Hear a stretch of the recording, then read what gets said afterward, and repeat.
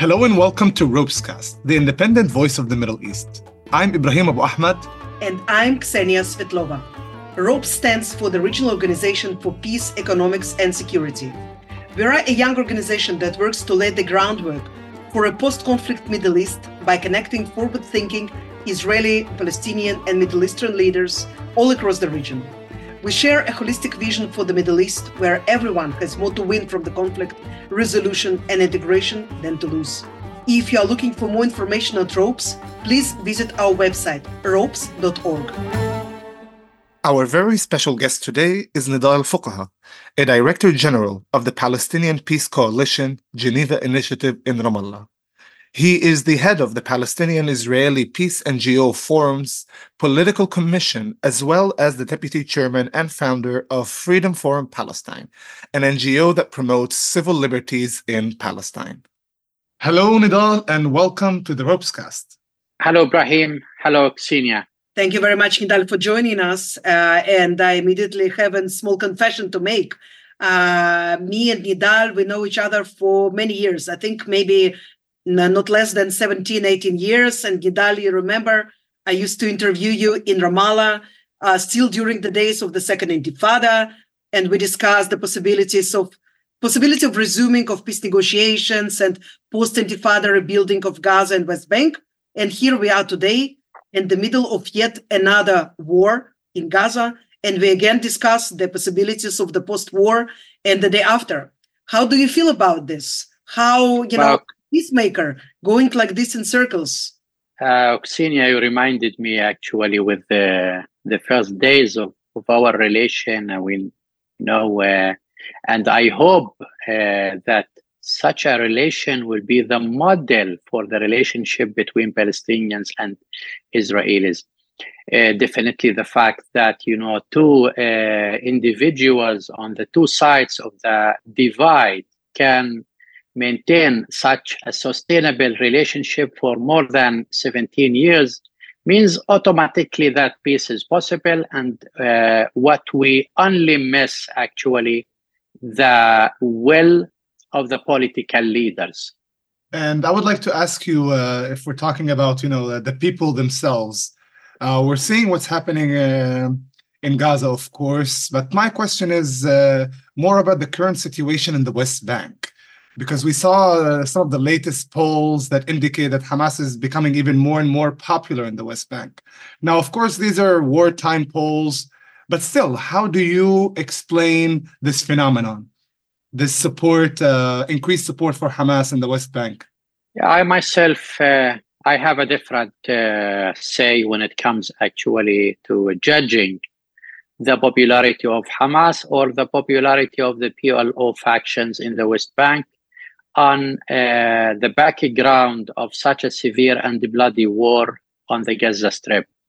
I believe that this is not the real popularity of both sides. Nowadays, the question is not on, or the answer is not on whether you are with Hamas or not with Hamas, but it is whether you are against this war and against the killing of Palestinians. And this assumption that Hamas is the one who is trying to fight Israel because Israel is attacking the Gaza Strip.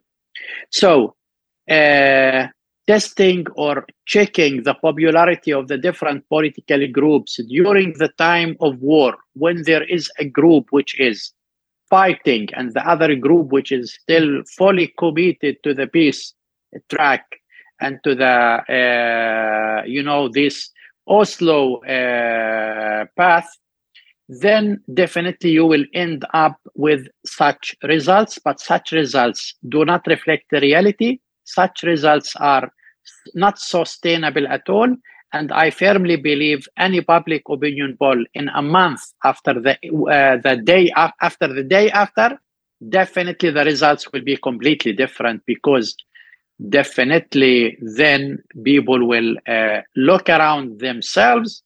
They will see whoever is doing, the right thing or not the right thing. But at the end of the day, this has nothing to do with the normal popularity of Hamas. Hamas has its own constituency and support, and others have their own.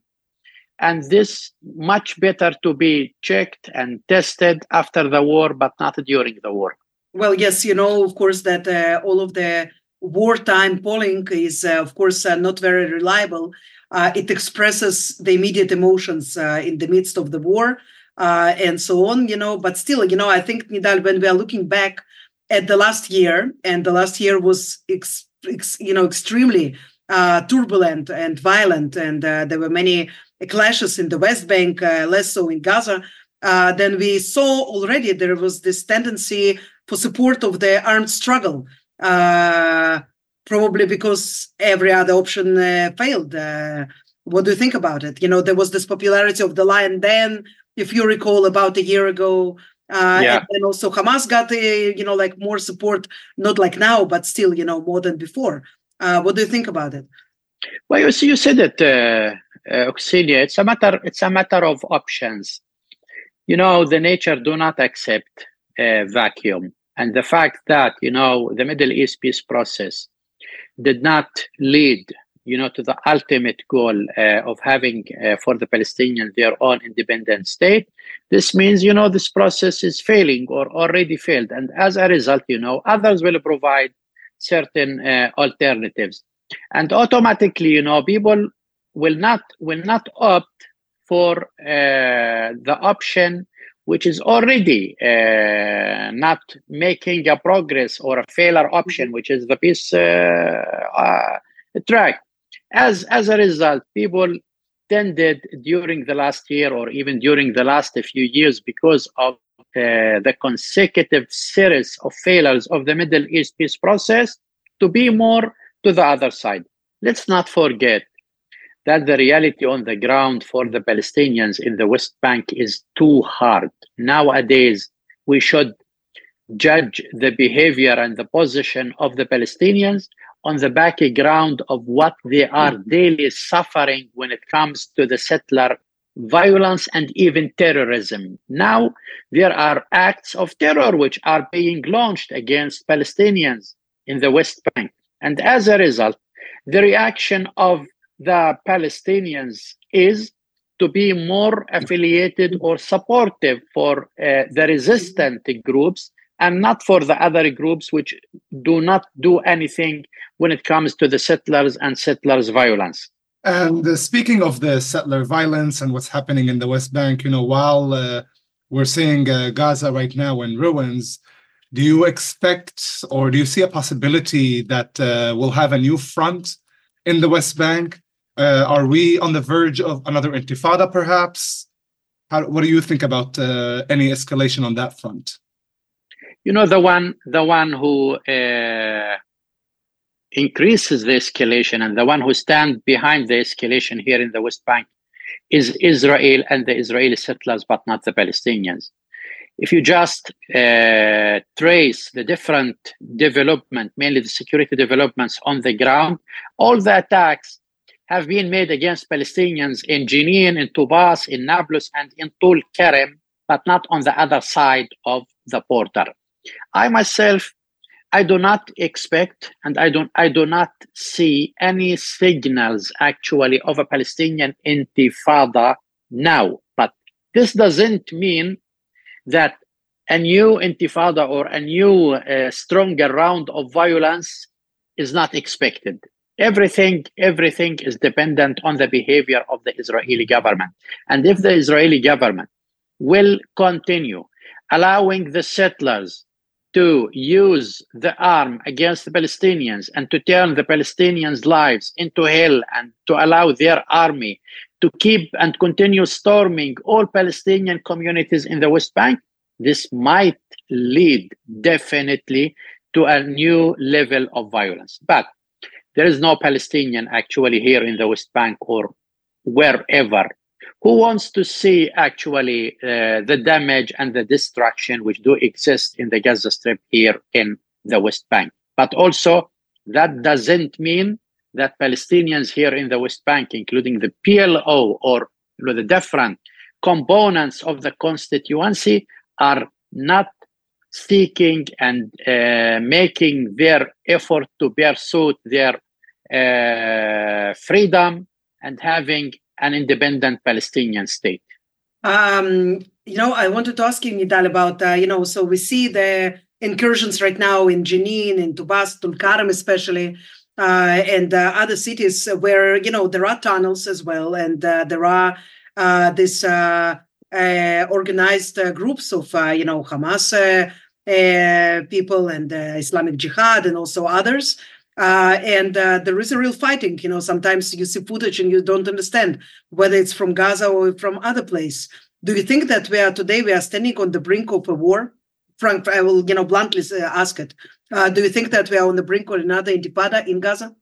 Yeah, I believe the Palestinians are practicing a high level of self-restraint when it comes to their reaction to the Israeli army activities in the West Bank. So far, more than 300 Palestinians have been killed since the start of the war on Gaza, since October 7. This is a very high number. If this number of killings among the Palestinians took place during a different timing, it will be a direct reason, actually, and cause for a more Palestinian intifada, or even, a much more higher level of attacks on Israelis. But what we see today, we do not see on daily basis attacks on Israelis. What we see is a daily attacks on Palestinians, either by the Israeli army or by the Israeli settlers.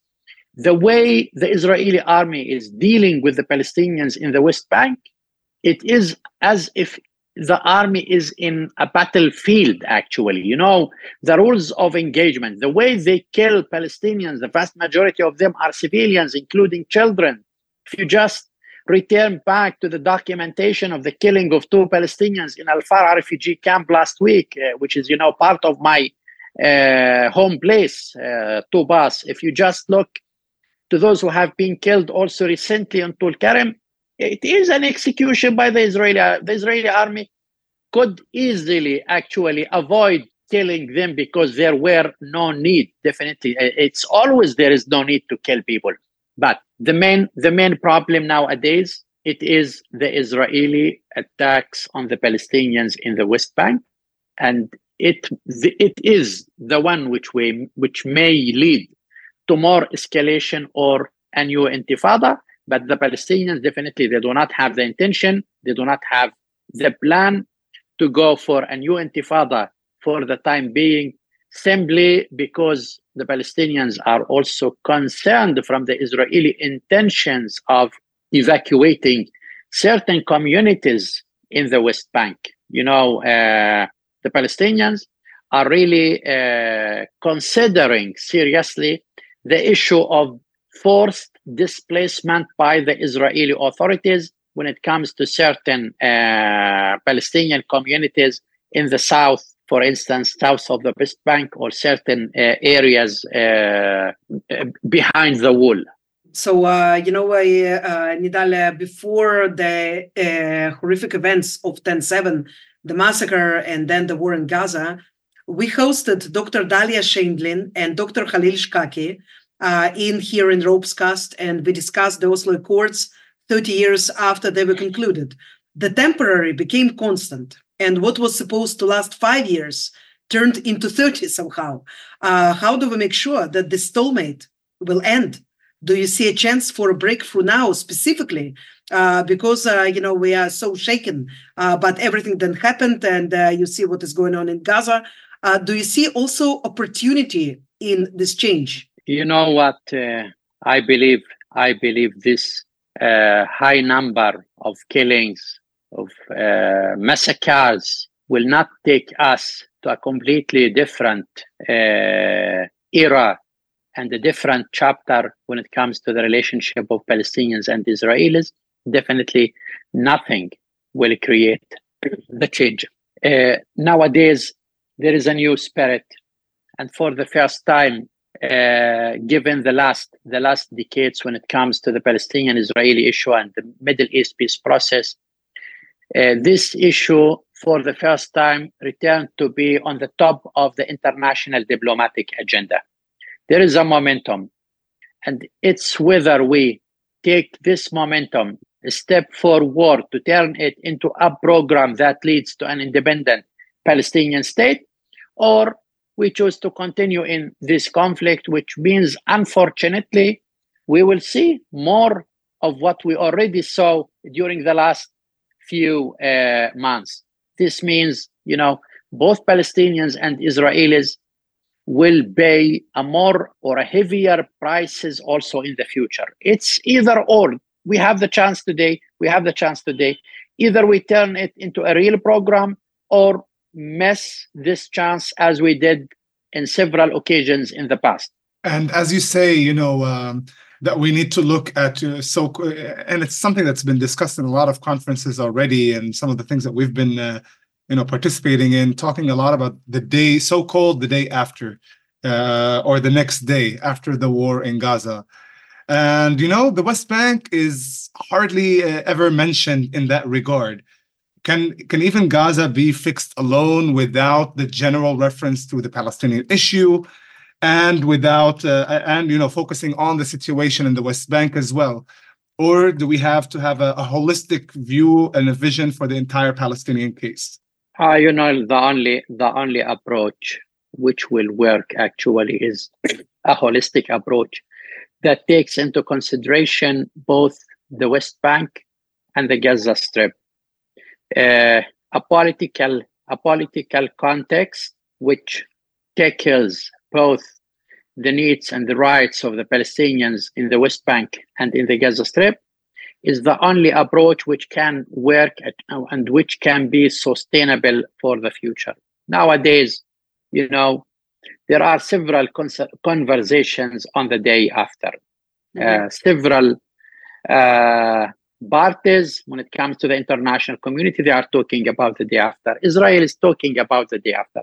I believe, no successful proposal for the day after will see the light unless the whole Palestinian territories are taken into consideration within a comprehensive political framework, a framework that leads to an independent Palestinian state with East Jerusalem as capital, living side by side with Israel. This is the way forward. Israel has tried to deal with Gaza over the last 15 years separately, and Israel, in a way or another, tried to deepen this split between the West Bank and the Gaza Strip, and this is the result. Israel, did not also allow the success of the Middle East peace process, or did not allow, the light, or did not allow the Palestinians to progress toward an independent state. And now we see a similar conversation. Now there is this confusion or mix between the internal Israeli political agenda and what's being done now in the Gaza Strip, and the conversation which focuses on who can prevent or allow a future independent Palestinian state. This is a serious but dangerous conversation, and this should stop. And I believe, there should be reasonable and rational voices in Israel, and they should raise the red card and say enough is enough. Preventing the Palestinian state will not bring peace to the Israelis. To the contrary, the only way for a sustainable peace is an independent Palestinian state. So, Nidal, that for us in Ropes, we are firm believers in the idea of the two-state solution. It was actually, the organization was created with the organizing idea of the Arab Peace Initiative before the Abraham Accords. But since we are a regional organization, we also believe that in the future process of revival of negotiations and, hopefully the solution for this long-term conflict, there should be a role for the Arab countries, for the neighborhood, I would say, yes. And today there is a lot of discussion about what should be the role of the Arab countries. Everybody builds on them to foot the bill of the post-war rebuilding of Gaza on certain conditions, of course, and so on. And I, want to ask you, what do you think the region can also bring to the table? I mean, if there is a structure that you mentioned right now, yes, which I, think that Israel can only gain from this and not lose. If there is this kind of political horizons, and we do have the involvement of Arab partners that already have normal relations with Israel and others who have semi-normal relations with Israel, do you think that there is something else apart from just money? I mean, can they help, like rebuild right now economy, integrate more Israelis and Palestinians into some, common project? How do you feel about the involvement in general, and what do you see as a channel for them to benefit also with themselves, with the region, with the Israelis and with Palestinians? I believe the regional role became even during the last few months more relevant and much more needed, actually.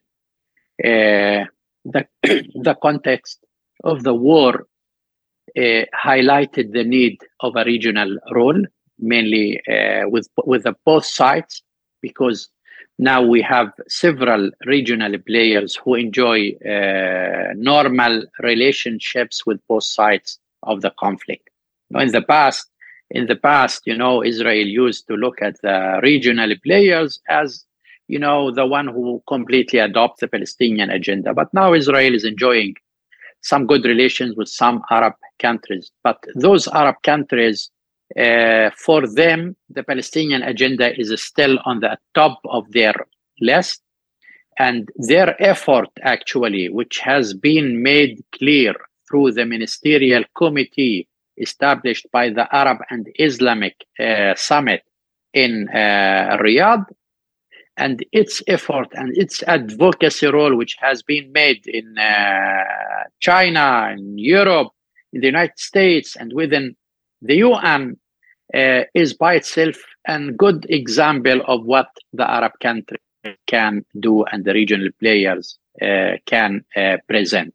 When it comes to the day after, I believe also they can have a very significant role, both political and financial. And once again, we don't need those regional players to be only payers, but to be players. And I believe they can contribute to a certain arrangement backing one and sole Palestinian representation for both the Gaza Strip and for the West Bank. And I believe the Arab countries, given that there are some Arab countries who enjoy excellent relationship with Hamas, others enjoy excellent relationship with Israel, but even both who enjoy the excellent relationship with the PA, both who enjoy the excellent relationship with the PA and with Hamas, they have good relations with Israel and they can play a significant role. Let's not forget that on October 7, there were an active Arab-Israeli peace track, the Saudi Israeli normalization efforts. I believe, this effort will not be completely frozen or put on hold forever. Once there will be a return actually to this effort, I believe it must include a strong Palestinian dimension. And it's the time now for Israel to know, as well as for the Arabs to know, that the window to the Arab and the Islamic world should be Ramallah. So Ramallah should not be ignored. The Palestinian dimension should not be ignored. It's Israel who should understand first that no normalization agreement will bring peace. The experience of the last few years taught us this lesson. This is the lesson learned. Whatever you do, if there is no peace agreement with the Palestinians, there will not be a peace here, nor security, nor stability. So from this perspective and within this framework, I believe the regional countries within the international frame I believe they can play a very active political and even financial role. I agree with you completely. I just want to add that, this is our model in ropes. And we are proud that we have today over 100 alumni that of our various programs in education, media, peace building, activism, and so on, that are coming from both the Palestinian Autonomy, Gaza and West Bank, and also the Palestinian diaspora, Israelis, of course, and the American Jews, and also regional representatives from 10 different Arab countries across the region. Some of them are from Abraham Accords, others are veteran partners for peace, such as Egypt and Jordan, and also some countries that for now, there is still no diplomatic relations, but hopefully if there will be a progress, then there will be also some kind of agreement with them. Ibrahim, you had a question for Yes. And it actually follows on what you just said, Ksenia, because we have these amazing young people who are advocating for peace. And you stated, Nidal, about the fact that the Arab countries do have in the top of their priority the Palestinian issue as a top priority. But still, within the Arab street in the MENA region, we don't see a huge support for the Abraham Accords, definitely not when it was signed. And unfortunately, now with the war going on, we see, for instance, with the Yemeni Houthi intervention and the rockets that they launched, that they received a lot of support. How can we change that? How can we combat this perception that only violent, radical movements that go against Israel are the ones that will get support from the Arab world on the public sphere, and particularly among the young? I believe we should not sell ourselves or sell others any illusion. Unfortunately, Israel tried to convince itself and to convince the Israelis that now everything is fine with the Abrahamic Accords. Now, the way is open. You Israelis will be welcomed everywhere. The truth is not this. The truth is, as far as there is no peace with the Palestinians, there is no way or there is no door which is open for the Israelis in the Middle East. This is the truth, frankly speaking, even much more beyond the Middle East. Now we see also the gap and the difference in the positions between the public and the governments in Europe. Mm-hmm. And we see that hundreds of thousands of Europeans are showing up to the streets, for instance, in the UK and some other places, against the war and in support of Palestinians. Back to the regional issue. If there is no sustainable and final peace deal with the Palestinians and normal relation with the Palestinians, then definitely any round of violence will be immediately echoed and directly affecting any bilateral Israeli-Arab relationship. And this is how is it now in Jordan, in Egypt, in the Gulf, and in Northern Africa. So the only way for the relationship to be really normal, this reminds me actually to the pillars and the main principles which are adopted also by ropes, which is the Arab Peace Initiative. Imagine for a moment if those Abrahamic Accords have been signed within the context of the Arab Peace Initiative and the Palestinian issue is already closed. Definitely, what we are witnessing today, we will not witness, we will not see in the streets. So we know the obstacles, we know the challenges, we know that there are still so many difficulties and turbulences on the way to the Arab street. And despite that, we are trying to take this path and convince ourselves that the relationship will be normal. No, it will not be normal. As far as there is a war on Gaza, and as far as there is this settler terrorism and violence against the Palestinians, and more than 300 Palestinians have been killed, definitely there will be more voices, or at least visible voices against Israel, given this reality. Well, Nidal, I just hope that, next time we speak in 17 years and hopefully even 10 years or 5 years, even better though, we'll discuss not another war, but we will discuss the thriving peace agreement and the real change of the reality that our nations need so badly. Let's be optimistic. Months, Oksenia, months, not years. You're even more optimistic than me. We need to have you more often to give us this optimism, Yes. Honestly. Yes. We hope so. If you finished the conversation? I would just want to thank you so very much, and we'll be very happy to host you time and again, also to meet with our delegates.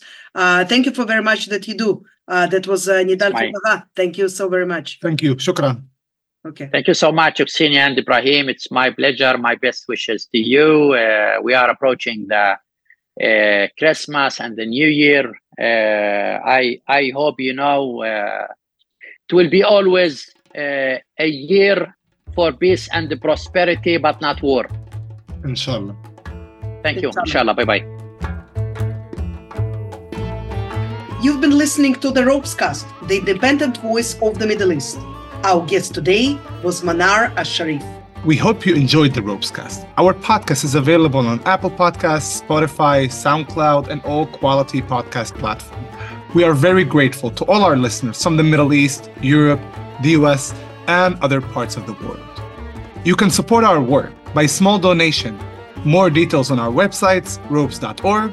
We also invite you to follow ropes.org on Twitter, Facebook, Instagram, and Thread to learn more about our work with the emerging leaders of the Middle East. I'm Ibrahim Abu Ahmad. And I'm Ksenia Svetlova. Shalom. And salam.